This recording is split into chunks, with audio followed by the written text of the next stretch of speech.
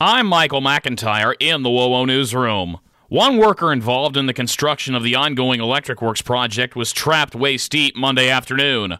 First responders successfully freed the man after they say he became trapped when a building facade collapsed on the electric works campus shortly before 3 p.m. Monday. According to our partners in news at ABC 21, officials say the man was freed just before 5 p.m. He was last said to be in serious condition. Mayor Tom Henry announced yesterday the mask mandate in all City of Fort Wayne-owned buildings will end next week. Effective March 1st, masks will become recommended but not required in all locations, including Citizen Square, parks and recreation facilities, and community centers, as well as the Follinger-Fryman Botanical Conservatory. Henry cited a reduction in local cases as well as fewer hospitalizations, but urged residents to continue to use caution.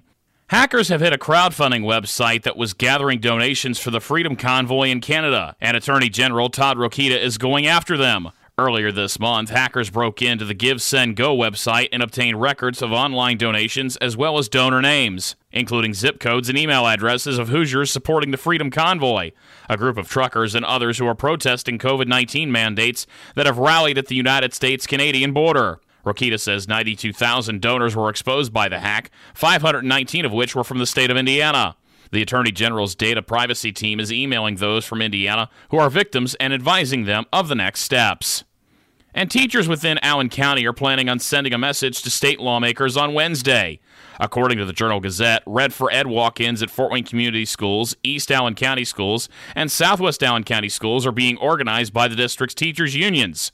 They are encouraging citizens to ask their legislators to oppose multiple bills affecting education, including House Bills 1134 and 1072. For these stories and more, head to WOWO.com. Podcasts by Federated Media.